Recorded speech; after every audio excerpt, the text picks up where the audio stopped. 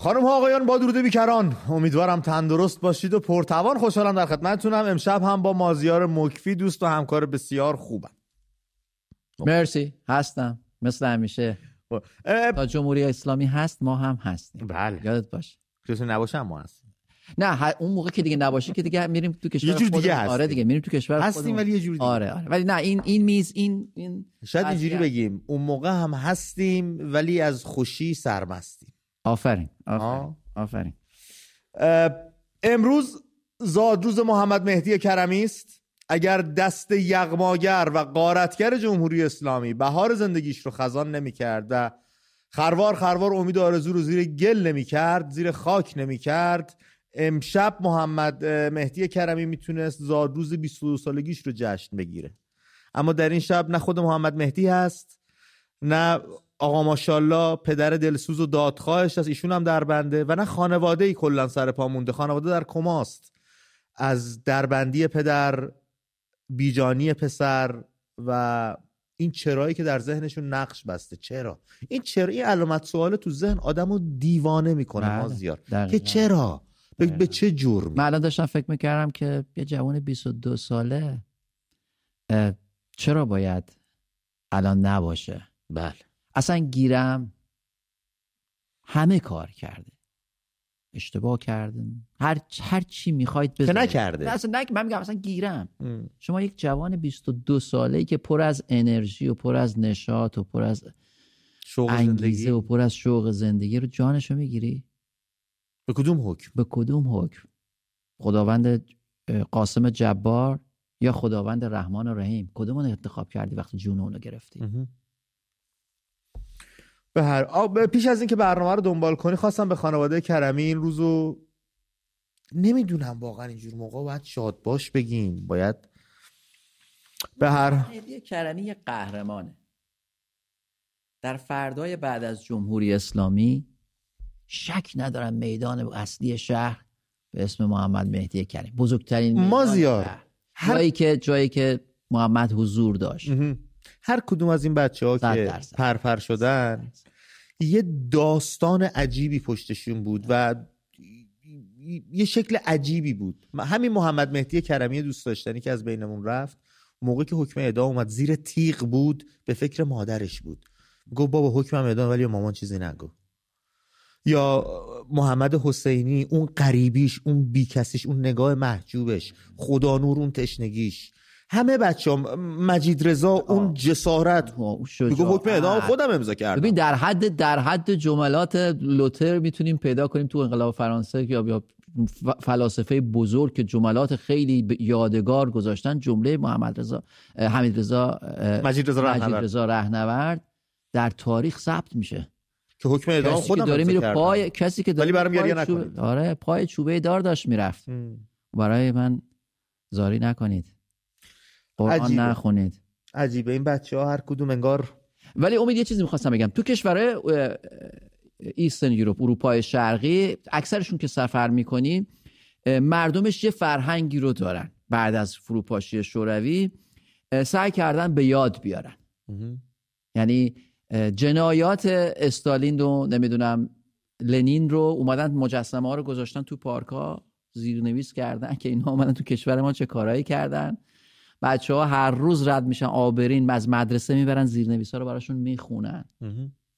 و ایده بسیار خوبیه که بعد از گذار از جمهوری اسلامی این بچه‌ها بیان قهرمانان ملی معرفی بشن، مجسمه هاشون ساخته بشه، زیرش چه بودن، چه کردن و چرا رفتن دقیقاً نوشته بشه که هر روز توی دید ما، تو چشم ما باشه که دیگه هرگز به استبداد اجازه نفس کشیدن ندیم یا کورکورانه رأیمون رو به هر کسی ندیم. بین یه آری و نه، حقا چی آری چی نه، هیچ توضیحی اونجوری دیگه نفروشیم. دقیقاً هیچ چیزی برامون مقدس نشه. یقه هر کی که میخواد بیاد تو قدرت باید بترسه. کسی که میخواد بیاد تو قدرت، میدونی چرا؟ چون میگه چه مسئولیتی رو من باید قبول کنم. نه مثل این نماینده جلنبر تبریز که با مردم یه رفتار زننده زشت داشت، انگار ارباب و رعیتی بود. کار داریم با ایشون کار داریم. معذرت خواهیاشو کردم، خب افاقه نمیکنه بهش میپردازیم. اما پیش از اون بذار بگم امیر عبداللهیان که میگفتش، امیر عبداللهیان چه فامیلیه؟ یه اسم تو فامیلشه به هر روی. امیر عبداللهیان میگفت میخوام رایزنی بکنم سر بازی سپاهان که حالا دوباره برگزار بشه، با همتای عربستانیم دارم صحبت میکنم و اینا. رایزنیش پاسخ داد سفت قشنگ. کمیته انضباطی در AFC نتیجه داره سپاهان و الاتحاد رو 3-0 به نفع تیم الاتحاد اعلام کرد. علاوه بر باخت 3-0 سپاهان $200,000 جریمه شد. 3 بازی هم باید خارج از نقشه جهان بازی کنه. حقش که میدونی چرا میگم حقشه؟ بچه‌ها رو نمیگم، بچه‌ها که بازی میکنن نمیگم، کسی که میخواد از این راه برای خودش یک کلاهی درست کنه یقشو گرفت، سیلی زد تو گوشش، تحقیرش کرد، بهش گفت که AFC دیگه مردم ایران و تماشاچیای ایرانی و نمیدونم مسائل داخلی نیست که تو هر جور دلت بخواد بتونی باش برخورد کنی. نه، این از اونجا، این از اون خبرها. من الان میدونم هوادارهای سپاهان چه حالی دارن، حالشون خرابه، حالشون گرفته است. اونم توی این دستتنگی باشگاه‌ها، توی سقف قراردادها و $200,000 باید بدن. با این همه بدهی 3 تا بازی تو خونه‌شون حق ندارن انجام بدن. اما درس عبرتی بشه تا یاد بگیرید تو قوانین بین‌المللی بتونید درست یک اکتور، چه میگن به فارسی، یک نماینده مناسبی باشید، قوانین بین‌المللی رعایت کنید. وقتی میخوای بازی رو انجام بدی قواعد بازی رو بدون. وقتی ناظر AFC داره بهتون میگه اون مجسمه رو بردار و بر نمیداری، فکر کردی نتیجهش میشه چی؟ ناظر AFC یعنی نماینده AFC تو بازی. بله. وقتی به شما میگه این کارو بکنید بعد بکنید، وگرنه براتون این هزینه رو داره. خیلی برای طرفداران سپاهان من ناراحتم واقعا از ته قلبم، چون میدونم چه حس بدی. ما خودمون چند سال آسیا نمیریم به دلیل همین سوء مدیریت‌ها و بدهی‌ها و پول حیف و میل کردن‌ها و درکشون میکنم بچه‌ها، واقعا درکتون میکنم. اما اتفاقی که افتاده شما هم باز تو این زمینه قربانی سیاست‌های جمهوری اسلامی شدید. یک بازی زیبا، به قول برزیلیا جوگا بونیتو، این بازی زیبا بیوتیفول رو رنگ مذهب بهش زدن، رنگ سیاست بهش زدن، رنگ ایدئولوژی بهش زدن، همه چی رو تروریست رو برداشتن آوردن گذاشتن که شما ببین از کنار این رد بشید. برای شما قهرمان، برای جمهوری اسلامی قاسم سلیمانی قهرمانه. قاسم سلیمانی در عرصه بین‌المللی به عنوان یک تروریست شناخته میشه. بله. چه دوست داشته باشه جمهوری اسلامی، اونم نه تروریست معمولی مثل بقیه تروریستا، یه تروریست قهار کودککش. دقیقاً. آره. دستش به خون کودکان سوری آغشته بود. اینم از این. و بریم سراغ علیرضا منادی. وقتی سنب پرزور باشه این آقایون گردن کلفتم یه جاهای گردنشون از مون نازک‌تر میشه. یه ویدیو معذرت خواهی داده بیرون، اما به نظر بنده نه کافیه نه معذرت خواهیش حدت و شدت اون برخورد زشتشو داشته. به جای معذرت خواهی اومده یه فیلم تبلیغاتی از خودش پر کرده پخش کرده. اینو با هم ببینیم برگردیم روش صحبت داریم. اخیراً فیلمی تقدیر شده که مربوط به تابستان گذشته است علیه این جانب در فضای مجازی پخش شد. در واقع ما وظیفه نمایندگیمون ایجاب میکنه که پیگیر حقوق مردم باشیم و مستحضر هستی که چگونه شب عید پیگیر حقوق معلمان بودیم که پرداخت نشده بود، همچنین پیگیر تعداد 20,000 کلاس بدون معلم اخیراً بودیم و ترک فعل رو به مسئولین گوشزد کردیم و همچنین پیگیر همسانسازی حقوق اساتید دانشگاه و همسانسازی حقوق بازنشستگان عزیز و کارگران در بحث تبدیل وضعیت بودیم که اینها همه هزینه این پیگیری‌های مجدانه این جانب و فیلم انتقادی نیست، به نظر من انتقامی هستش. این عزیزان در واقع در جمع بزرگی بودن که ما در مجلس تونستیم 36,100 نفر از این عزیزان رو به استخدام آموزش پرورش در بیاریم در آزمونایی که دادن. تعداد مردمی در کل کشور موندن که مرتب مراجعه میکنن و ما پیگیر هستیم ان شاءالله اینا به نحوی برگردن به آموزش و پرورش. با اینا صمیمی هستیم و اکثرشون رو به اسم میشناسیم و در این روز که اینها تشریف آورده بودن 3 روز تبریز بودن، ما میزبان این عزیزان در تبریز بودیم و پنجشنبه ملاقاتشون کرده بودن. دوباره جمعه اصرار کردن. در این جمعه که ملاقات کردیم من ارباب رجوع زیادی رو دیده بودم، خسته بودم، صبحانه و نهارم نخورده بودم. بعد از ظهری بود که هوای بسیار گرمی در تبریز بود و نهایتاً به خاطر گرمی هوا، گرسنگی و ضعفی که داشتم این فیلمو که دیدم خیلی متأثر شدم از حرکات صحوی که در واقع بود در این فیلم، همونطور که جسارت پیگیری حقوق مردم دارم و اعتراض بر رسیدگی و اخفاء حقوق مردم، الان هم جسارت عذرخواهی دارم، عذرخواهی میکنم. ان شاءالله که همه رسانه‌ها پیگیر مشکل اینها باشن. من بعد بندم از این بابت ان شاءالله دوباره پیگیر مشکل این عزیزان خواهم بود. بله، ایشون میگن بعد از ظهر بود دیگه، من ناهار و صبحونه و اینا هم نخوردم، در صورتی که داره دروغ میگه، سفت و سخت هم داره دروغ میگه. تو همون ویدیویی که داریم میبینیم از پنجره آفیس نوری که از بیرون داره میزنه بیرون اصلا بعد از ظهر نیستش، نهایت 1:30-2 ظهره. این از این. میگه 20,000 کلاس بدون معلم رو ما پیگیری کردیم. خب نتیجهش اصلا شما عضو کمیسیون آموزش مجلس کشوری 20,000 کلاس بدون معلم تو کشور داریم؟ بعد پیگیری کرد شما رو باید دار بزنن. ببین هر جای دنیا بود استعفا میداد دیگه، هم این کار انجام نمیداد، میرفت کار دیگه میکرد. دقیقاً. بعد امید چقدر به چه استیصالی افتاده بود واقعا. ببین بعضی وقتا میگم برمیگردیم به این که بعضی وقتا فکر میکنیم یه سری کارهای کوچیک جواب نمیده. ای بابا چراغ ماشینمون رو روشن بذاریم فکر میکنین خامنه ای میره. خب این دو تا چیز به هم دیگه وصل کردن اصلا کلا غلطه. این که شما به یه چیز کوچیکی رو یه مرتبه وصل بکنی به اون رهبر و توتالیتری که نشسته رو صندلی قدرت، نه گام به گام رفتن مهمه. همین نماینده اگر ویدیوش پخش نمیشد به این خاری و زاری میافتاد که از مردم التماس کنه. میگم من دارم میگم که اگر این فیلم پخش نمیشد این نماینده هرگز به این حرفا تن نمیداد. ولی نشون میده که امید یک چیز خلاقانه کوچیک و بجا در موقع مناسب میتونه چه اثری بذاره. بله. بنابراین ما باید از این روش ها استفاده بکنیم و در جاهای زیاد جمهوری اسلامی اینقدر بی‌لیاقتی و ناکارآمدی داره که از این به قول معروف فرصت ها هزار هست که میشه ازش استفاده کرد و یه نتیجه اینجوری خوب گرفت. و به قول تو هنوزم باش کار داریم، باید ادب بشه به 100%. اصلا موضوع برنامه امشب اینه، یک وزیر یا نماینده هتاک را چگونه میتوان ادب کرد. امشب در این باره میخوایم با هم صحبت کنیم، با توجه به اینکه اسفند ماه چیزی بهش نمونده، انتخابات مجلس دوباره قرار آغاز بشه و شما دوستان میرید رأی میدید. باید بدونیم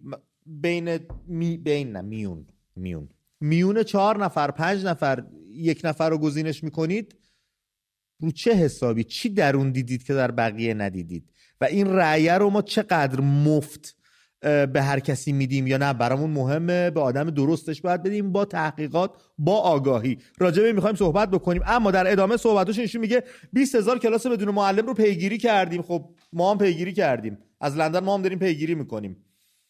فرق شما با ما هیچه، چون از دست ما کاری بر نیامد، از دست تو هم کاری بر نیامده. اصلا کار ما پیگیریه، کار شما انجام دادن ما. بله. همسانسازی حقوق ها رو بهش اشاره کرد که اتفاق هرگز نیفتاده، هیچ حقوقی همسان نشده. ما داریم پیگیری میکنیم، ما داریم رصد میکنیم.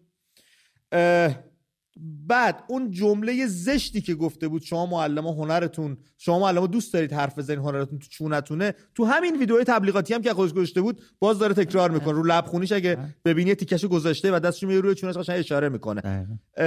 اینم بد نمیدونی، یعنی شعور، فهم، درک، برخورد اجتماعی، روابط عمومی هیچی نداری، تو هیچی نداری.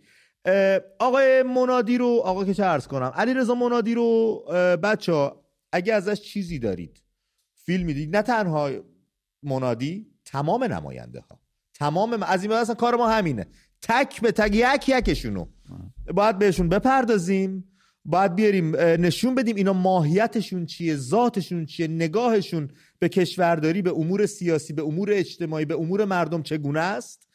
و اون موقع اگه خواستن نماینده بشن برن کاندید بشن، ببینم دوستان بهشون رأی میدن یا نه. اگه ذات درونیشون رو نشون بدیم، بفهمیم چه جور آدمایی هستن، اون موقع راحت‌تر میتونیم انتخاب کنیم که به کی رأی بدیم به کی ندیم. ضمن اینکه امید شرکت در انتخابات یک این فرنگی‌ها بهش میگن political participation، مشارکت سیاسی، یک بخشی از مبارزه مدنی هم میتونه باشه. بله. یعنی اگر ما در خیابان نمیتونیم بریم به خاطر اینکه نیروی سرکوب تا دندان مسلح، رحم نمیکنه، میزنه، چنین میکنه، همش درست.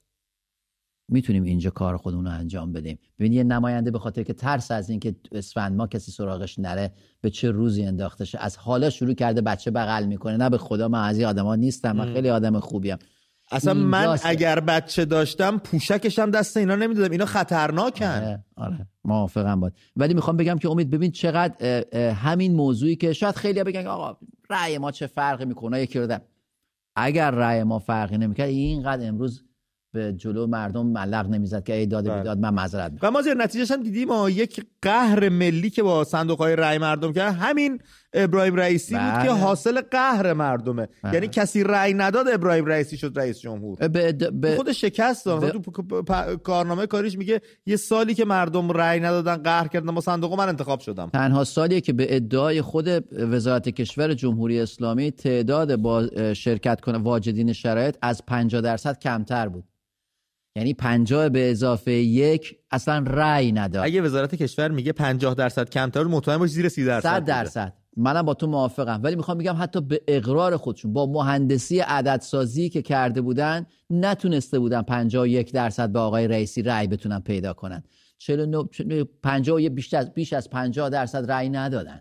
ضمن اینکه رقیب سرسخت آقای رئیسی آرای باطله بوده، یعنی نفر دوم آرای باطله بوده. خب آقای رئیسی دیگه خودش باید بدونه خودش، دولتش، سخنگوش، همشون کجا قرار گرفت. بله کار داریم با این نماینده، یکیشونو دربارهشون گفتگو خواهیم کرد و بهشون خواهیم پرداخت. خیلی پرروان، یه جور عجیب غریبی رو دارن، بعد تو چشت نگاه میکنن، یه جوری دروغ میگن راست به خودش شک میکنه، میگه نکنه راست اونه دروغ منم.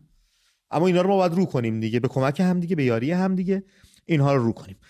امروز سردسته قاتلان عمود خیمه علی خامنه‌ای صحبت کرده، یک سری مهملات به هم بافته. بخشش من آماده کردم با هم مرور کنیم که تو روش حتما به ویژه تو روش صحبت کنی برامون که ببینیم چقدر این گفته ها عملی است، چقدر شدنی است، چقدر عقلانی است اصلا. بچه اینو ببینیم برگردیم. اونچه که دولت‌های اسلامی باید بر اون پافشاری کنن قطع فوری این جنایت‌هایی است که دارن در غزه انجام میدن. این بمباران‌ها باید فوراً قطع بشه. راه صدور نفت و ارزاق به رژیم صهیونیستی رو ببندند، همکاری اقتصادی نکنند دولت‌های اسلامی با رژیم صهیونیستی.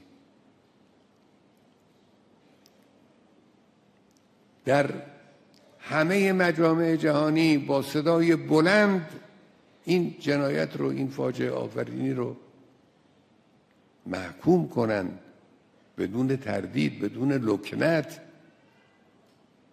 اینجور نباشه که توی اجتماع اسلامی یا اجتماع عربی همون چند نفری هم که حرف میزنن یا دو پهلو حرف بزنن یا با لکنت حرف بزنن، سریع حرفشون رو بزنن. معلوم شه داره اتفاقی میفته. بایستی رژیم صهیونیستی محکوم بشه، بایستی همه دنیای اسلام علیه رژیم صهیونیستی بسیج بشن. ببندند راه صادرات نفت و ارزاق رو به اسرائیل ببندن. کی ببنده؟ چجوری ببندیم؟ از کجا ببندیم؟ برام توضیح بده. ببین امید، سال 1973 کشورهای عربی تصمیم گرفتن که صادرات نفت به اسرائیل رو قطع کنن، بلکه بتونن اسرائیل رو از پا در بیارن. حالا اون زمان من داریم سال 1973 موفق نشدن، چون اولی موضوع این که خود کشورهای عربی هیچ وقت در مورد اسرائیل یک نظر خاص ندارن. امروز روابط مصر، اردن، خیلی از کشورهای عربی، امارات، بحرین با کویت خوبه، با اسرائیل خوبه. یا ترکیه هم رابطه خوبی باشه. ترکیه هم رابطه. ضمن این که اسرائیل راه به دریا داره. اصلا گیرم لبنان و اردن و سوریه و عربستان و مصر، این کل اینور اسرائیل و خوب دریا آزاد هست. نفت هم بهش ندن. آمریکا خودش بزرگترین تولید کننده نفت دنیاست، آمریکا بهش نفت. یعنی واقعا توهم وقتی به یه مرحله میرسه درک درستی از واقعیت روی زمین ندارن. الان مازیار، یکی از مشتریای پروپا قرص محصولات کشاورزی و خوراکی ترکیه اسرائیل. بله بله. چقدر برای یه کشوری مثل ترکیه، حالا اردوغان میاد چفیه هم میندازه و اصلا باور نکن اون برات دوباره اوباش خودش همون چقدر حرف عمود رو میتونه برداره و این مشتری پروپا قرص محصولاتش از دست بده. هرگز این کارو نمیکنه. ببین روسیه یه مثال خیلی توی مدت جنگ سوریه رو در نظر بگیر، اسرائیل میرفت میزد. روسیه حتی یک بار اونجا حضور داشت، هواپیما، نیرو و یک بار یک گلوله به سمت هواپیمای اسرائیلی شلیک نکرد. یک بار حتی هشدار هم نداد. اسرائیل بدون هیچ مشکلی میومد بمباران میکرد، میزد، برمیگشت، میرفت. چرا این اتفاق میفته؟ چون روابط روسیه با اسرائیل خیلی بهتر از روابط ایران با سوریه است. روسیه حاضر نمیشه یک مو از سر اسرائیل کنده بشه. روابطش خیلی قویه. روابط نمیگم استراتژیک، ولی روابط بسیار قوی داره با اسرائیل. همین الان من پاش بیفته مسئله اوکراین اگه با غرب حل بشه برای روسیه، قول به شما میدم ایران رو میفروشه جلوی غرب. شک نکن این کارو میکنه. یه بار در اومد گفت که ما گفته بودن که باید از ایران حمایت کنیم. من یادم پوتین در اومد گفت که ما آتش نشان نیستیم، هر جای آتش گرفت بریم خاموش کنیم. رسما گفت که آقا به ما مربوط نیست، یعنی داشت به غرب کد میداد. و حالا اینکه نمیدونم، و یه چیز دیگه میخواستم بگم. اون روزی که حماس رفت و اون مردم 1400 نفر رو قتل عام کرد و آقایون شادی میکردن و شیرینی میدادن، فکر نمیکردن که بعدش چی میشه. یعنی هر عقل سالمی وقتی یه برنامه‌ای میچینه، خب حمله به اینجا، خب بعدش چی میشه؟ سناریوهای گوناگون رو در نظر میگیره. چه پاسخی ممکنه بگیره؟ برمیگرده تجربه رو نگاه میکنه. اسرائیل شوخی نمیکنه مثلا امنیتش باشه، اصلا نه به دنیا توجهی میکنه، موضوع موجودیتش باشه، اصلا هر کشوری باشه، نه اسرائیل. اون روزی که شیرینی میدادید و فکر میکردید بازی رو بردید، فکر اینجاشو نکرده بودید؟ توان راه انداخته بود. جالبیش به اینه که خود حماس هم این فکر رو نکرده بود. اصلا شما حکومت حماس در سرزمین فلسطینی حمله کرده به اسرائیل، فکر نکردین که اسرائیل برمیگرده پاسخ میده؟ خب فکر نکردید که چطور شهروندامونو حفاظت کنیم از این حمله پاسخ احتمالی اسرائیل؟ نه، حتی تو تونلا مردم معمولی راه نمیدن. اینا مازیار، من فکر میکنم زیاد همچین بدشون هم نمیاد یه سری از مردم عادی و غیر نظامی کشته بشن، بیان جلو دوربینا بگیرن و مظلوم نمایی کنن و آی چه نشستید، اسرائیل ما رو خورد، ما رو برد. 100% همینطوره. واقعا جان آدمیزاد براشون مهم نیست. وگرنه روی سخنم با مردم غزه نیست، بچه اشتباه نکنین، اونا خودشون قربانیان. بارها گفتیم حماسی که مردم غزه رو میکنه سپر خودش. ببین امید، جنگ مگه چیه؟ مگه میشه جنگ توش کشته نباشه و تلفات انسانی، خسارات مالی و جانی نداشته باشه؟ همه جنگ‌های دنیا داشتن به تلخی. خب وقتی یک کشوری حمله میکنی 1400 این قتل عام بعد از هولوکاست برای اسرائیل ببین دومین باره که یک همچین اتفاقی برای مردم یهود میفته که اینجوری میان بهشون حمله میکنن. فکر میکنین پاسخش چی بوده؟ خب پاسخ جنگ میشه همین دیگه.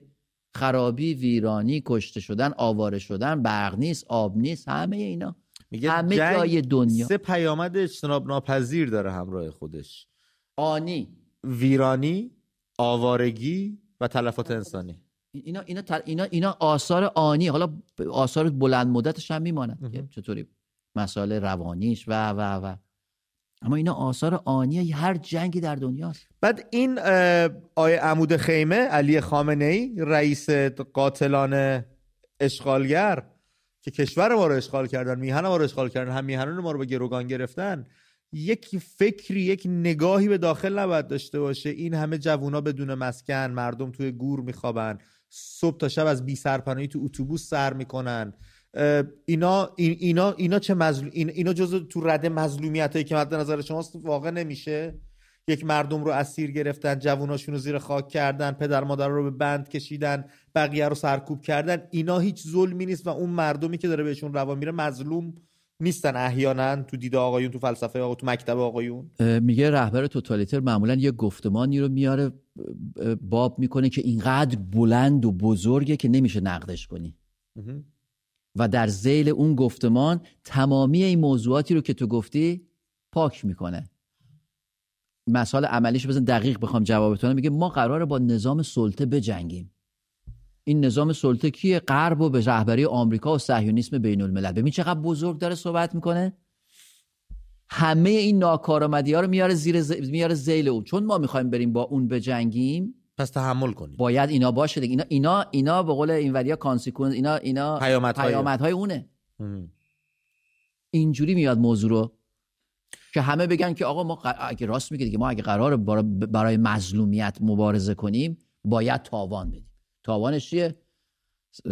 پیرزن و پیرمرد تا کمر خم شه توی سطل زباله دنبال غذا بگرده، کودک کار، نبودن مدرسه است، نظام آموزش و فاجعه اونجوریه، نظام سلامت اونجوریه و مازیار خودشون هم میدونن، مردم تا اندازه‌ای میدونن که این نبودها و کمبودها و حسرتها به دل مردم ایران یه بخشیش سیاستایی که اینا دارن دنبال میکنن، یه بخش بزرگتریش فسادیه که سر تا پای این نظام رو گرفته. یک برنامه داشتن خودشون در تلویزیون، یک میز گرد که چه عرض کنم 2 تا میز روبرو هم بود، داشتن صحبت خودشون دارن میگن که چقدر خونه و چقدر مسکن بانک ها در اختیار دارن خالی و اصلا برای خودشون میدونن رو واگذار سرمایه است.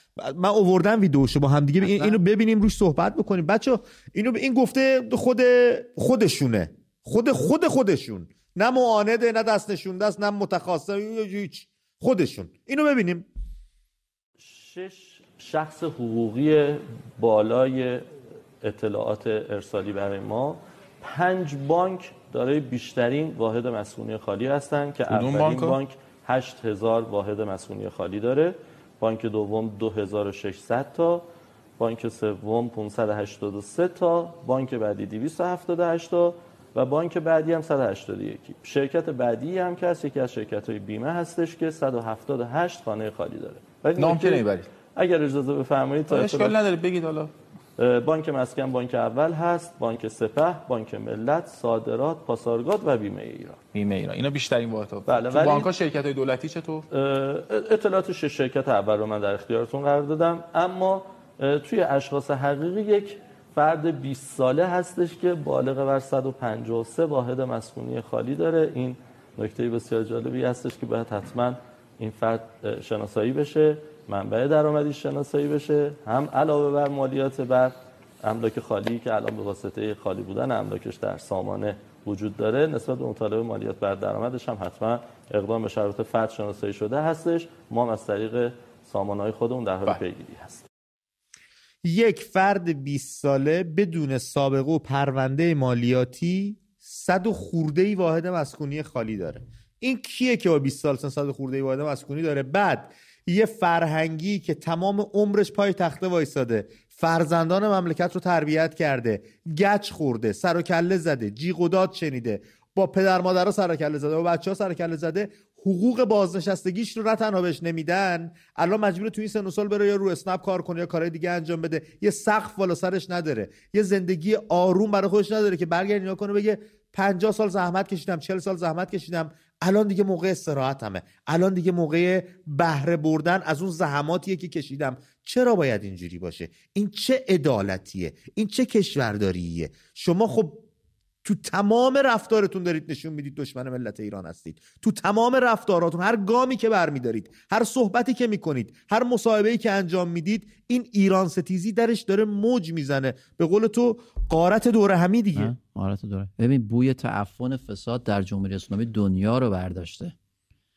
یعنی از هر جایش دست میزنی فاسد، مدیر فاسد، وزیر فاسد، داماد وزیر فاسد، عروس فاسد، همه اینا دستشون توی کاره. ببخشید واسه صحبت‌ها، چرا اینا انقدر فاسده؟ چرا یه آدم درست میونه اینا پیدا نمیشه؟ دقیقاً سوال خیلی خوبی رو اشاره کرد. ببین امید، اگر قرار شد یک مدیر، یک وزیر، یک مدیر ارشد، هر چیزی که دستور از بالا اومد بگه چشم، باید فاسد باشه، باید به بالا دستیش نقطه ضعف داشته باشه. کسی که نقطه ضعف نداره مگه میشه هر چیزی رو که میخوای بهش بگی، هر دروغی رو که خواستی بهش بگی و بگی برو جلو دوربین بگو یا این کارو بکن یا اون کارو بکن که ما میگیم، جلوش میسته، میگه من با این مشکل دارم. اگه نخواد باجی بده، طلایی که پاکت چه منتش به خاک، اگه نخواد باجی بده خب نمیتونه با اینا کار کنه و این سیستم به خاطر همینه که فساد پروره. نمیتونه یک نفر توی سیستم، همون آقایی که داشت الان میگفت ما این کار کردیم، خودش فاسده، شک ندارم خودش فاسده. میدونی چرا؟ چون توی این سیستم داره کار میکنه. تو نمیتونی توی این سیستم کار بکنی، در یک درجه از مدیریتی این چنینی باشی و فاسد نباشی. همه‌شون فاسدن و این همه فساد در کشورش. پس شما دقیقاً با چی دارید مبارزه میکنید؟ با مردم دارن مبارزه میکنن، با آزادیخواهی مردم دارن مبارزه میکنن، با مطالبه گری مردم دارن مبارزه میکنن، با نظام سلطه دارن مبارزه میکنن. تو وقتی میخوای با نظام سلطه مبارزه کنی، خب نظام سلطه که بارها شده موضوع جنگ با ایران تا میز رئیس جمهور امریکا رفته، از زمان کارتر تا همین دولت بایدن، ولی هرگز این کارو نکردن. ولی تنها کاری که میکنن یه ابزار دیگه دارن دیگه. اون ابزارش میشه چی؟ ابزار اقتصادی. اون وقت اینوریا میگن چی؟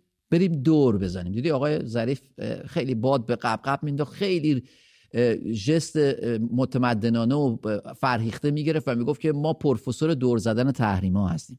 میدونی دور زدن تحریما یعنی چی؟ یعنی فساد. یعنی که بریم به آقازاده شمخانی بگیم بیا برو دو تا بشکه نفت بفروش، بشکه $100 $80 به ما بده، رو هر بشکه $20 تو خودت بردار. یا به اون کمپانی منی که توی خارج از کشور اسست داره، شرکتی تأسیس کرده، حسابایی داره، میگه تو بیا به خاطر این کار برای ما این کارو بکن. میگه آقا من اگه بیام این کارو بکنم خب تمام هست و نیستمو میذارم تو ریسک تحریم. میگه باشه ما از این ور بهت اینجوری میکنیم، ما از این ور به تو اینو میدیم. یعنی همش تولید فساده. هیچ کس نمیاد برای جمهوری اسلامی فی سبیل الله بره تحریم دور بزنه مگر اینکه یه چیزی توش باشه. نمونهش بابک زنجانی برادر آقای جهانگیری، داماد آقای اون وزیر، این پسر آقای شمخانی، همشون. امید هیچ کس نمیتونه ادعا کنه در جمهوری اسلامی در یک سطح مدیریتی کلان هست و دست پاکی داره. هرگز امکان نداره. اگر باشه حذف میشه. عمود خیمه به این مسائل رسیدگی کنه و جالبم بود جورابشو با عباش ست کرده بود. اینم از خوشپوشی‌های عمود خیمه. یه زمانی اون مملکت رهبری داشتش نیم قرن پیش تیپ میزد، تازه الان مد شده. بعد این میاد جورابشو با عباش ست میکنه میشینه اونجا بدون کفش. چرک در چرک در چرک در چرک. رفقا بریم پیام‌های شنیداری شما رو داشته باشیم. پیش از اون بگم امشب میخوایم در رابطه با وزیر، نماینده، مدیر، رئیس، هر کسی که هتاکی میکنه، بی اخلاقی میکنه، نگاه بالا به پایین و مردم داره صحبت بکنیم و راهکاری که چگونه میتونیم اینا رو هدف بکنیم. اینا یک چیزی پیش ما گرو دارن، اونم رأی مردمیه. باید حالا مهندسی میکنن خودشون از پیش، همه اینا رو میدونیم، اما اون چیزی که ویترینشونه و در جوامع بین‌المللی روش تبلیغ میکنن حضور شما پای صندوق‌های رأی. درسته مازیار؟ 100% درست. اینو میتونیم ازشون بگیریم. در این باره با هم صحبت بکنیم، یه سری راهکار به هم بدیم، یه سری خوراک ذهنی به هم دیگه بدیم، ببینیم چیکار میکنیم. 2044 1667 50 20 73 2044 1667 50 20 73 شماره تماس برنامه است.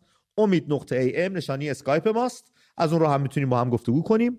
الان بریم پیام‌های شنیداری شما رفقای گل رو بشنویم، برگردیم با تماس‌های پرمهرتون همراه شیم. یکی از ایده‌های من برای ایجاد اتحاد میان مردم ایران خواندن سرودهای ملی، آن چیزی که به نظرم رسید خوندن سرود ای ایران ای مرز پرگوهر در یک ساعت خاص که توسط شما تعیین میشه، مثال ساعت 9 شب در همه میدان‌ها و شهرهای بزرگ کوچیک ایران، مردم که وقتی جمع میشن، مثال من شهرم رشته، میدان شهرداری رشت، جایی که مردم هر شب شما شاهد اینید که هزاران نفر جمع میشه. خب اینا یه راهکار مشخصی ندارن برای اتحاد. داشتم فکر میکردم اگه فرضاً ساعت 9 شب تمام مردمی که تو میدان شهرداری جمع شدن با هم یک صدا خیلی آروم بشینن سرود ایران رو بخونن، ببینید چه راهکار خوبیه برای ایجاد اتحاد. یا فرضاً تو مسابقات ورزشی، تو فوتبال تماشاگرها که هستن زمانی سرود نحس جمهوری اسلامی رو خونده میشه مردم یک صدا سرود ای ایران رو بخونن. یه جمله مهمی است که میگه به طور مثال اگر 100 تا مورچه سیاه رو با 100 تا مورچه قرمز داخل یک شیشه بریزیم و روی یک میز قرار بدیم بینشون هیچ چیزی رخ نمیده، اما اگر همون شیشه رو به شدت تکون بدیم و روی میز بذاریم مورچه‌ها همدیگه رو دشمن میدونن، فارغ از اینکه بدونن دشمن اصلیشون کسیه که شیشه رو تکون داده. در کشور ما، در وطن ما، مردم با عقاید مختلف، با ادیان مختلف دارن زندگی میکنن، اما متاسفانه روبروی هم قرار میگیرن در اکثر مواقع و در صدد جنگ با هم دیگه برمیان توی هر سن و سالی که باشن. اما باید بدونیم که دشمن اصلی ما اون کسیه که شیشه رو تکون داده. توی این موقعیت که الان ما تو ایران داریم دقیقا یه حالتی شده مثل اینکه رژیم از مردم میترسه، مردم از رژیم میترسن. البته که مردم که من میگم بیشترین قشر خاکستری رو میگم که از رژیم میترسن. بابا یه چند وقت پیش مگه نبود که ماهواره ها رو میگرفتن از پشت بونا پرت میکردن پایین، بعد یه مدت عادی شد. الانم این حجاب خانمای بالای 50 سال اگر از دخترای ایران حمایت بکنن خیلی بهتره. الان دخترای جوان روسری سر نمی کنن ولی زنای بالای 50 سال همچین روسریاشون رو سر میکنن که حسابی رو میگیرن که انگار که مثلا چه خبره، بابا بیاین از دخترامون حمایت بکنیم، ما روسریامون رو بذاریم کنار. بعد از اینکه همه این جریان عادی شد بعد شما میتونید دوباره به حجاب خودتون برگردیم، ولی الان حامی دخترای ایرانمون باشیم. ما که اینجا خیلی حالمون بده و هممون دلمون پر درده و قلبمون از این همه غم درد گرفته. میخوام ببینم آیا این خانوم یا اون خانومایی که سنشون شاید میشه گفت 10 سال، 15 سال، 20 سال بزرگتر از این بچه بودن، آیا خودشون بچه ندارن؟ آیا با بچهشون هم میشه سر هر مسئله دعوا میکنن؟ آیا حاضرن بچهشون رو بکشه کسی به خاطر اینکه حالا یه درشتی بهش کرده؟ آیا واقعا خودشون از بچهشون دفاع نمیکنن؟ با یه بچه در میافتی تو که اینقدر سنت زیاده، تو با یه بچه در میافتی، تو نمیتونی حس اونو درک کنی، تو نمیتونی غرور اونو بفهمی. یه بچه 16 ساله تو با اون دهن به دهن میذاری، آخه عقلت کجا رفت؟ چرا دنبال خودت میخری؟ واقعا متاسفم. حکومت خیلی توی منزوی شده تو ایران، خیلی منزوی شده و از این منزوی شدن خیلی عصبانیه. تو حساب کن کسی جرئت نداره از این حکومت دفاع کنه، جرئت نمیکنن. از این بازیگر جدید است آمده دفاع کرده، یعنی ظرف 24 ساعت کارش کردن که اصلا عقب نشینی کرده، به گوه خوردن افتاده و این حکومت هم نمیتونه جلو بره با این راه. تمام تمرکزش شده سرکوب کردن مردم، همون یه ذره جلو رفتن پیشرفت کشورم کلا خوابید. این حکومت کی میخواد بره جلو؟ چطوری میخواد پیشرفت کنه؟ همین یه ذره پیشرفتم، یک ذره تمام تمرکزش شده مردم، سرکوب مردم، فلان مردم، اینطوری مردم. خواستم بگم خیلی منزوی شده، همین داره میپاشونه داخل. خدمت شما و برنامه خوب من و تو از بزرگت بشه که من یه مسئله بود میخواستم بگم. میخوام بگم این داستان این رژیم و مردم آخرش مثل این کشتی تایتانیکه.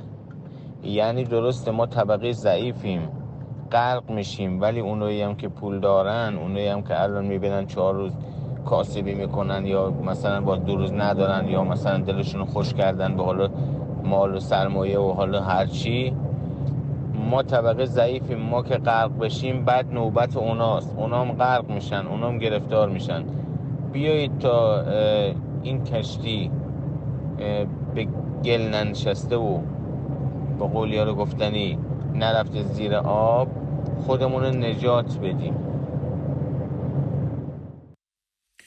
بله، پیام های پرمهر رفقا بود. مازیار عزیز یک پیام نوشتاری هم داریم، رفیقی برام فرستاده بود، رفیق که چه عرض کنم از همراهانمون هستم، خب همه رفیقیم با هم دیگه، همه هم میهنیم. نوشته درود امید عزیز، 50 سالم و بیمارم، سالهاست از کار افتاده ولی تأمین اجتماعی به هم از کار افتادگی نمیده. با مکافات زندگی میکنم، تنها درآمدم اول یارانه، دوم بهزیستی. شما جمعا حساب کن 3 تومن بشه. قضاوتش با شما. با نفرت از این قوم ظالم میرم میدانهای اصلی شهر، بلکه یک نفر شعاری بده یا تجمعی باشه من بشم نفر دوم. یه مدت اسپری رنگ داشتم و می‌نوشتم روی در و دیوار علیه قوم ظالم، اما الان حتی پول خرید اسپری رنگ هم ندارم. هدفی بالاتر از تقابل ندارم، بماند که 10-11 ماه گوشت قرمز و سفید و خیلی چیزای دیگه نخوردم. خوش به حال فقر مطلق. متن رو بخون بلکه رگ غیرت در بی غیرت ها جان بگیرد. و یه مقدارم از ما تعریفیه که رسانه مردمی و خیلی سپاسگزارم ازتون. امیدوارم صدام رو کسی بشنوه و درد و بالاتون بخوره تو سر مفخورای صدا و سیمای رژیم دیگه، همونجور که به امانت به دست ما سپرد همونجوری من خوندم.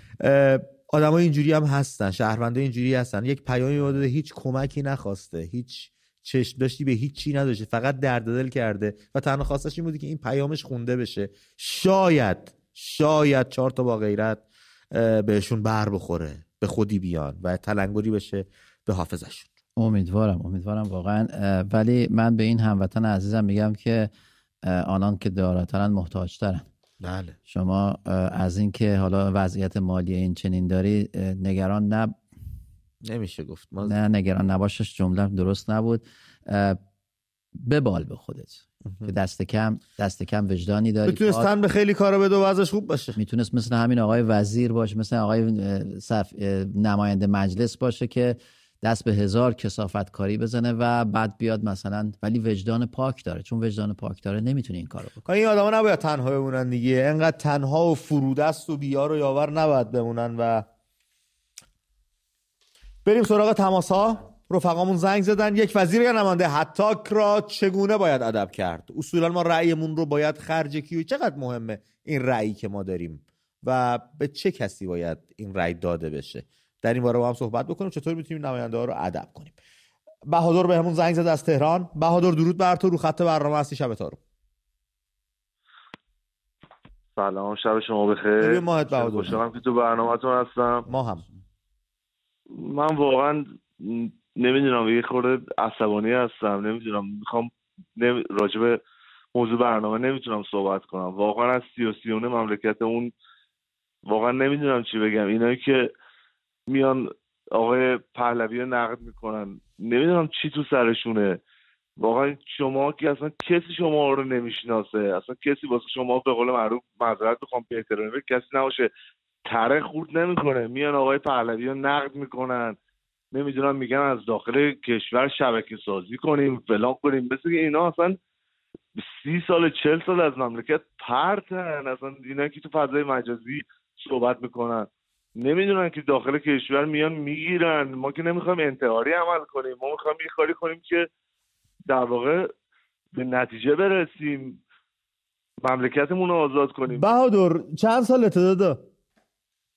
من 37 سالم. 37 سالته. این شبکه سازیه رو که داری میگی من هم بهش اعتقاد دارم. منم فکر میکنم به دردمون میخوره، چون در خیلی از کشورهای دیگه زیر سلطه دیکتاتورها و حکومت‌های تمامیت‌های عجیب غریبی این پاسخ داده و کار کرده.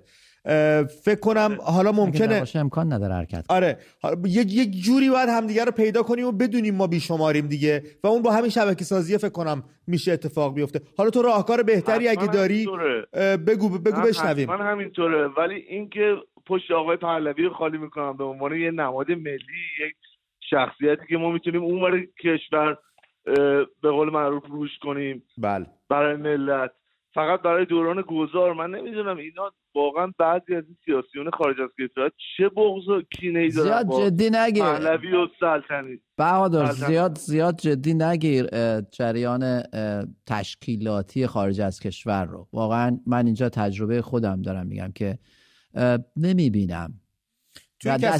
دست کم همینقدر بضاعت دارن و واقعا اونقدری نیست که بتونن تغییر ایجاد کنن. و اینم که بهادر میگه رو من درک میکنم. بهادر بعضیا فکر میکنن با پایین کشیدن یه نفر خودشون بزرگ میشن برن بالا، اما خب زهی خیال باطل. اصلا در حال حاضر هیچ نیروی مخالف جمهوری اسلامی، حالا به غیر از اون یه گروهایی هستن که عجیب غریبن، اونا خودشون از جمهوری اسلامی بدترن، ولی جریاناتی که مختلفن با هم اختلاف نظر دارن و از جمهوری اسلامی میخوان رد بشن، هیچ کدومشون نباید تخریب بشن. هیچ کدومشون. 100% رأیگیری میشه، هر کسی به نظر خودش به هر حال رأیگیری نشون میده. بهادر تا حالا رأی دادی تو نظام تو حکومت جمهوری اسلامی؟ والا ما بچه بودیم ما رو میبردن رأی بدیم. بله 18-19 ساله بودیم ما رو میبردن. به کی رأی دادی بهادر؟ والا به اصلاح طلبا. الان چی؟ دیدی که اصلاح طلبا همین که موقع رأی گیری میشه پیداشون میشه، کاری غیر از این ندارن. الان که واقعا شخصا ناامیدم از این دولت، از این حکومت. یعنی واقعا تنفر دارم، چیزایی که تو مملکت میبینم، چیزایی که افشاگریایی که میشنوم، واقعا یعنی به همون نتیجه که همه رسیدن، اصلاحات جواب نمیده. آفرین. بله مرسی بهادر عزیزم، ممنونم از تماست. یک غده سرطانی رو نمیتونی دورشو بزنی بگی اصلاحش کردم دیگه رشد نمیکنه، که باید از ریشه در بیاری، پرت کنی بیرون که بقیه جاها تکثیر نشه، بقیه جاها نگیره، ریشه بیش از این ندونه. جمهوری اسلامی هم یه غده سرطانیه که میهن ما با شوربختی دوچارش شده و باید یک عمل ریشه‌ای انجام بدیم از بیخوبون. دیکتاتور اگر اجازه میداد، اگر میدونست که با انتخابات رأی موضوع عوض میشه، هیچ وقت اجازه رأیگیری، امکان رأیگیری رو به مردمش نمیده. کاملا درسته، اینو یادمون باشه. بله دیکتاتور اگر میدونست رأیگیری قرار چیزی رو دگرگون بکنه، هیچ وقت اجازه رأیگیری نمیداد. اینو یادمون باشه. یحیی بهمون زنگ زد از تهران. یحیی جان درود بر تو، شب تارو. درود بر شما امید عزیزم، مازیار جان عزیز و خیلی خیلی مثبت اندیش. مخلصیم قربان.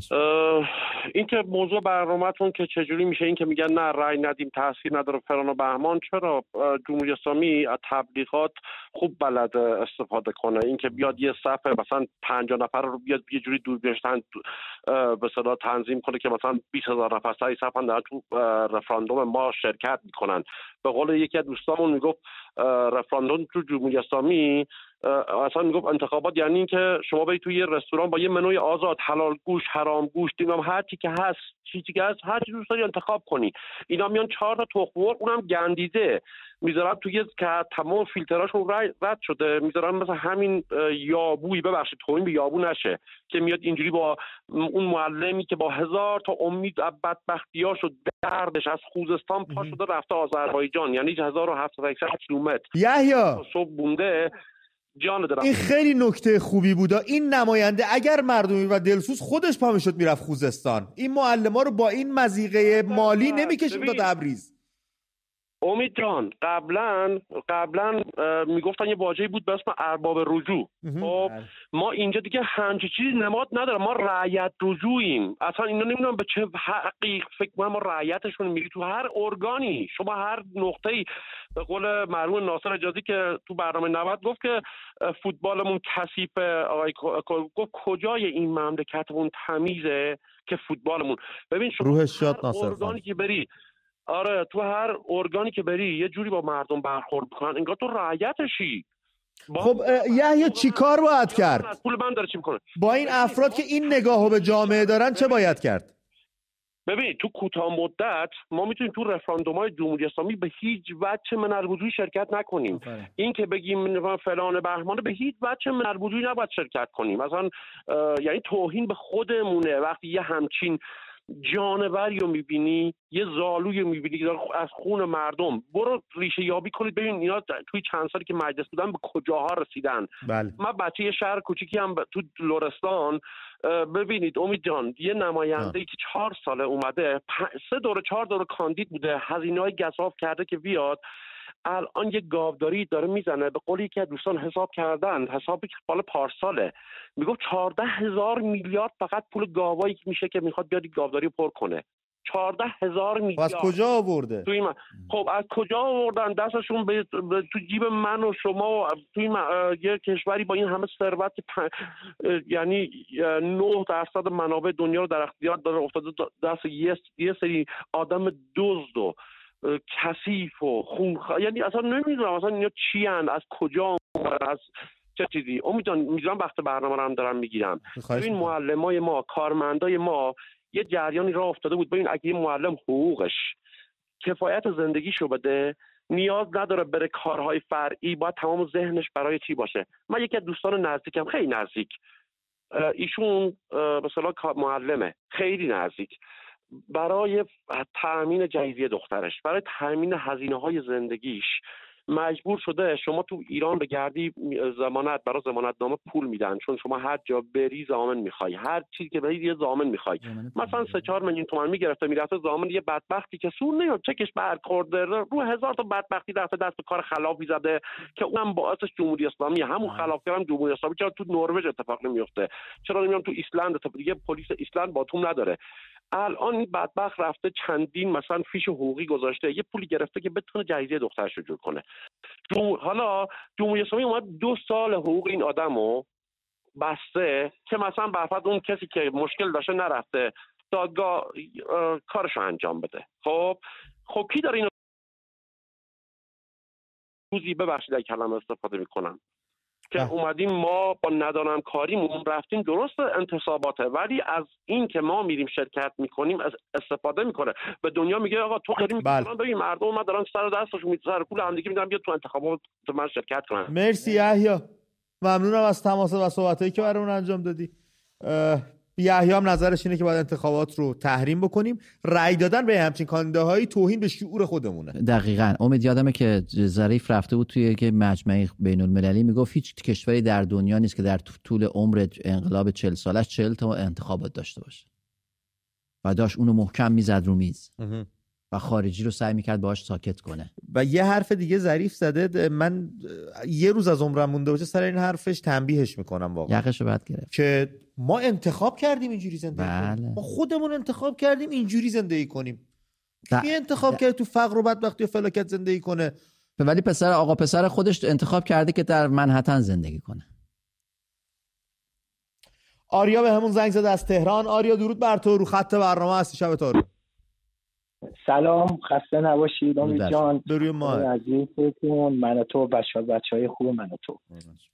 سپاس. صدامو داریم؟ بله قربان، منتظریم صحبتاتون رو بشنویم و بهره ببریم. امید جان ببین یه چیزی بگم. کل ماهیت جمهوری اسلامی سال 57 یه مشت نادان، حالا ساده، آگاه، غیر آگاه، اومدن یه بذری رو پاشیدن، حاصل شد یه میوه خاری به نام جمهوری اسلامی که میوه شد فساد، وحشا، قتل، جنایت، قضاوت الکی، زندان زولکی، ترور، 1000 تا داستان.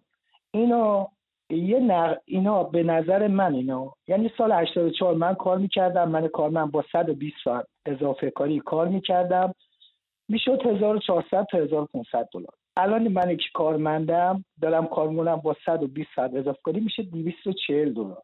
یعنی رسما دولت ما دزده، 1000 دلار 1100 دلار میدزده. میاد میخواد بگیره رنگ، ببخشید بیادبیه، میاد با رنگ شورت بایدن از مردم میگیره، میخواد بده با کمرش احمدشاه قاجار حساب کنه. این خودش یه دزدیه و هر کسی به نظر من رأی بده انگشت زده تو خونه یکی از جوانای ایران. حالا من این نظر شخصی خودم. وقتی آقا میان همه چیزو با قرن میان میخوام پرداخت کنم، میان با زمان احمدشاه قاجار حساب میکنم، میخوام بگیرم میان با رنگ شورت روز بایدن از آدم میگیرن، خیلی هم بود. و در مورد بانکاش، وقتی که اگه کشور اسلامیه والا 100 رحمت به نزولخورای یهودی که 4% میدادن. الان بانکای ما 100 یعنی نزولخور که هیچی، روی نزولخور هم سفید کردن. 26% گیرنده و داننده مشکل داره. به نظر من آخه 26% وام کدوم قانونی نمیگه؟ این جمهوری اسلامی قانونش اینه. امروز دارم به مردم ایران میگم ببین اینا بردهداری نوین میکنن. پاسپورت خودشون یه کاری کردن بی‌ارزش بشه، پولو چاپ میکنن میدن بازار، نوسان دلار رو میگیرن، یورو رو میگیرن. این آریا چاپ پولو که میگی تو اخبار داشتیم ماهیانه 23,000 میلیارد تومان پول چاپ شده در کشور. خودشون به عمد این کارو میکنن که مردم ایران با اینا بازی کنن. خلاص پول برای پول ایران برای اینا برای خودشون مهم نیست. اصل دلار است، دلار بچس فالو مانی. بله بین الملل. مرسی آریا عزیزم. یعنی سال یه بارم یه کربلا باز میکنه، یه مشت آدم بلند میشن میرن کربلا نظری میده، بالاخره باید خرج بردهاشو بده. بله. من اتفاقا خیلی ممنونم ازت آریا. اینه که گفتی برام پرسش پیش اومد چطور میتونن پیاده بلندشن تا کربلا برن، تا غزه نمیتونن برن؟ الان 20 خورده روز گذشته، داره نزدیک 1 ماه میشه. تا الان رسیده بودین اگه می‌خواستید برید. امروز اعلام کردن 150 تا نماینده مجلس گفتن ما آماده اعزام به غزه. نامرد هر کی نره، نامرد هر کی نره. صبح بلند شید برید، قدم زنون دست هم دیگه رو بگیرید، عادت هم دارید دیگه، دست همو بگیرید و برید تو مسیر صفا کنید تا برسید به شهادت و ما هم دعاتون آرزوتون برسید. آره. اگه یه نفرتون رو، 1 نفر اگه پاشو گذاشت اونجا، فقط فک و دهنید برید دیگه. تا کربلا پیاده میرید، یکم کج کنید این ورید، میرید غزه. تا سر مرز تا مرز مهران رفتن دیگه، اون ورتر نرفتن. شوخی نیست آخه امید، شوخی نیست. ارتش اسرائیل نه با حماس شوخی داره، نه با حزب الله شوخی داره، نه با نیروی قدس شوخی. برای موجودیت و امنیت خودش به ویژه تو منطقه به هم ریخته، با خودش هم شوخی نداره. نتانیاهو رو به سلابه میکشنش. بذار تموم شه این ماجرا. موافقم. بهدین از مشهد بهمون زنگ زده. چه نامی داری بهدین؟ درود بر تو، رو خط برنامه هستی. سلام امید جون، چطوری؟ به روی ماهت برادر. شکر. سلام مازیار جان، خوبین؟ خیلی ممنونم. آقا من 40 سالمه. قبلا به نام مجید رضا امید به زنگ زدم، با هم صحبت کردیم اگه یاد باشه. تو خاطرم نیست متاسفانه، اما خب خوشحالم که بازم بهمون زنگ زدی. مرسی. یادت بهت گفتم اصل 45 و 46 قانون اساسی رو بخون. بله کاملا یادم. مازیارم یه شب با چیز بود، برای داروها بود. گفتم ارز دولتی چیز میکنم، پودر بدنسازی میارن. مازیار یادش میاد. بله. بفرمایید. آره ببین من انتخابات، من از سال دومی که خاتمی کاندید شد چیز انتخابات بودم، یعنی میتونستم شرکت کنم. رفتم تو برگه می‌نوشتم شاهزاده رضا پهلوی، هم مجلس هم ریاست جمهوری می‌نوشتم شاهزاده رضا پهلوی. اکثر اونایی که تو صف پشت من بودن وقتی می‌دیدم اونا این کارو می‌کردن. اینا که نمی‌ذارن رفراندوم انجام شه، اینا که میگن مردم قدرت تحلیل ندارن. به نظر من به جای تحریم کردن، بیاین همین انتخاباتی که قراره برگزار بشه همه مردم بریم بنویسیم شاهزاده رضا پهلوی. ولی بهدین یه مشکل داره. جمهوری اسلامی عدد سازی میکنه. مهم برای جمهوری اسلامی اینه که تو بری تو صف و از تو فیلم برداری کنه.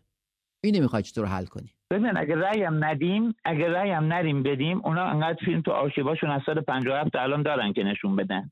میفهمم. ببین منظور من اینه که خودشون بفهمن چقدر مخالف دارن، نه کشور خارجی، نه کس دیگه.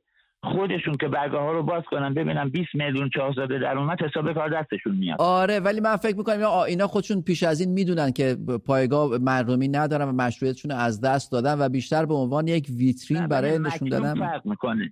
مکتوب فرق میکنه تا اینکه صحبتشو بکنی. وقتی مکتوب بری بنویسی و اینا 20 میلیون کاغذ واکنن، نمیتونن انکارش کنن. پیش خودشون هم پیش رهبرشون گزارش میدن آقا اینطوری شده حساب کن. ولی شفاهی 70 میلیون نفر برام میگن فلان، پای عمل که میرسه کی میاد پاک. ولی بهتین از تصاویر آرشیوی اگه بخوام بهره ببرم دستشون میشه رو کرد، خیلی راحت میشه رو کرد. خیلی ممنونم از تمام جونم. بگو. منم مخالفم. حتی اگر هر اسم نریم آقا باشه، آره هر اسمی توش باشه، اونا به اسم دیگه همش یه دستورالعمل از وزارت کشور میاد میگه هر کی نمیشه شاهزاده رضا پهلوی مصاحبه با ابراهیم رئیسی، اینجوری حسابش میکنه.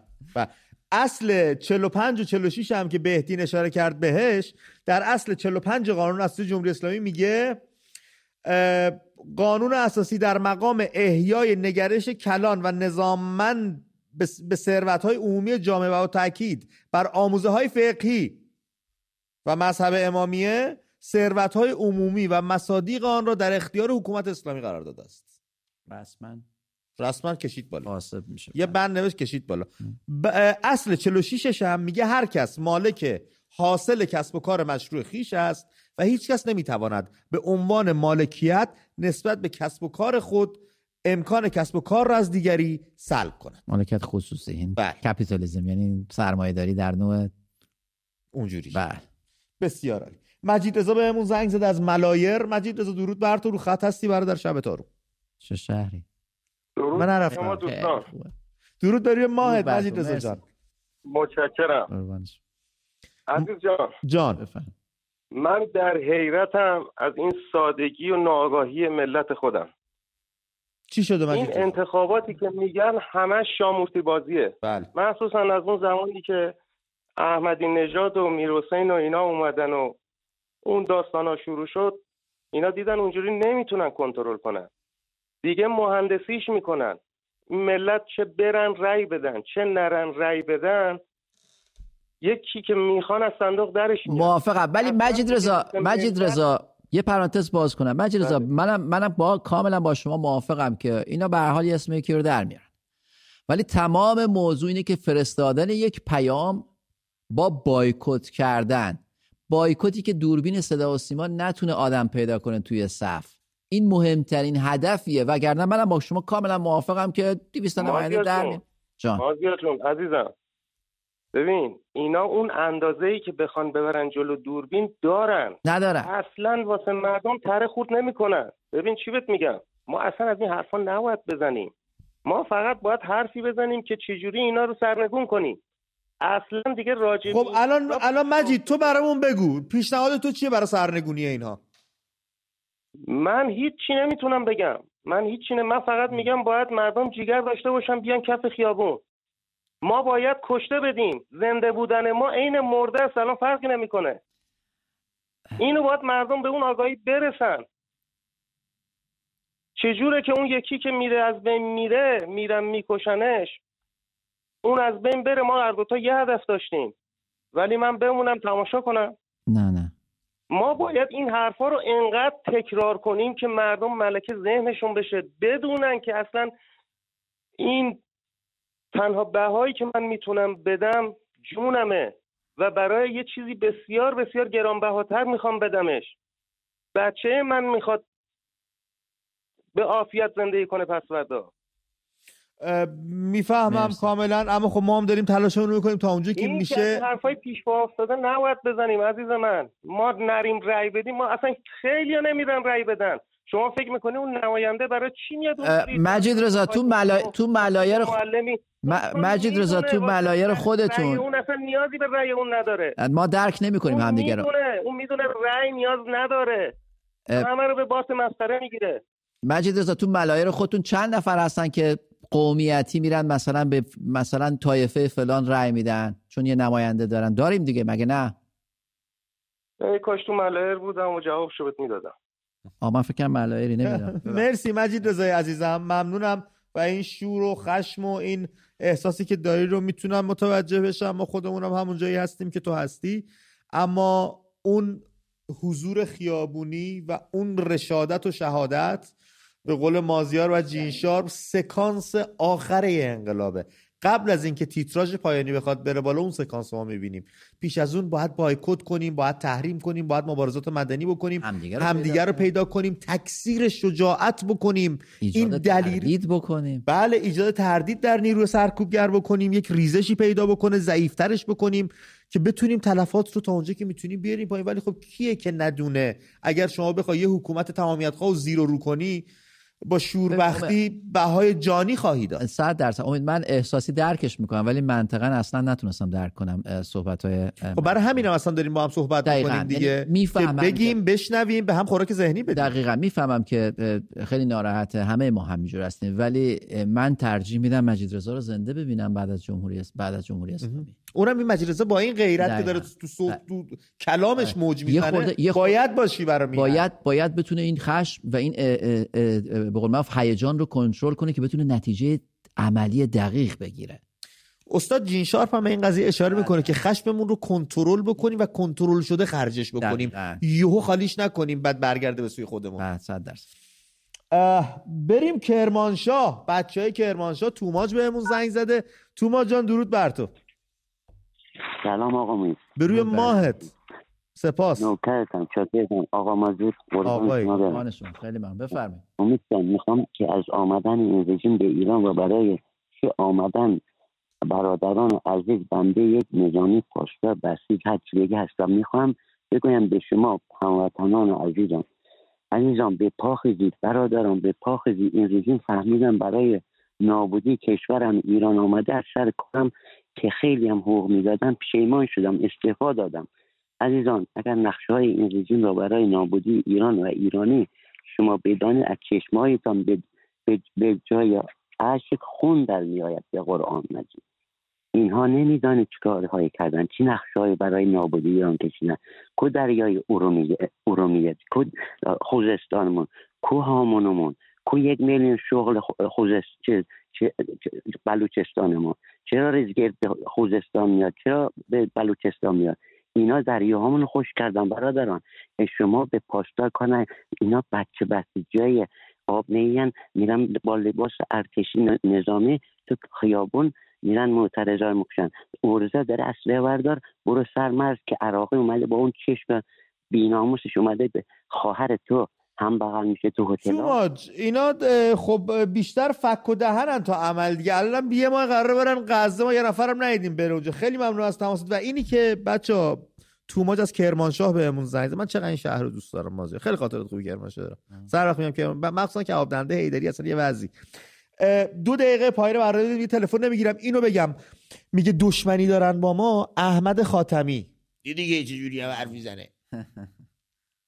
چند وقت پیش میگفتش که آقا این واحد پول ایران رو از تومن باید عوض کنیم بکنیم افیر.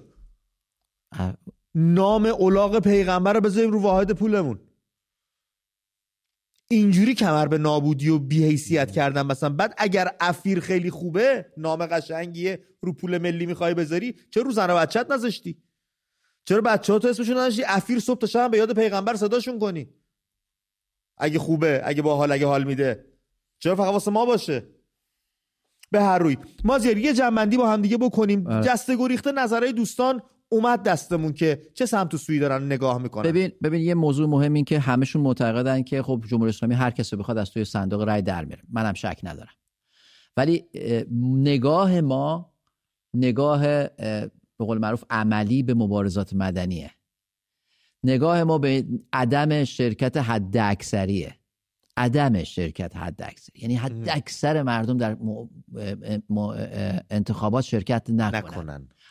من یادم یه بار علی خامنه‌ای توی یکی از سخنرانیش گفت حتی اگه با نظام هم موافق نیستید بیایید رای بدید. من میفهمم چرا اینو میگه. اون فقط حضور رو میخواد که بعد ملیجکش مالکش اعظم آقای ظریف بره توی مجامع بین‌المللی بگه ما نگاه کنین به ما همه رای. مملکت آزاد، مردم پای صندوق‌های رای. اصلا یه وضعی. من گوش دادم میگفت کسی اینا رو مجبور نکرده. با کبوتر بچه کرده کاش بودی و میدیدی. میگفت که خودشون با پای خودشون میان رای میدن. با انتخاب خودشون میان رای میدن. اجازه ندیم. چون دنیا داره رصد میکنه ایران رو و میبینه ذره به ذره. ببین و چیز بگو یه چیز دیگه. و میخوام بگم که کوچکترین تحولات رو تو کشور ما را داره رصد میکنه. بنابراین خیلی مهمه که ما با حرکتمون، با حرکت‌های مدنی به قول معروف خلاقانه و ابتکاری به دنیا بگیم که ما با اینا نیستیم. اجازه ندیم استفاده کنن. و لطفاً رأیمون رو به چلو کباب، به ساندیس نفروشیم. دست همو بگیریم و ول نکنیم. بچه جز هم کسی رو نداریم. مخلص. مرسی. چکرت.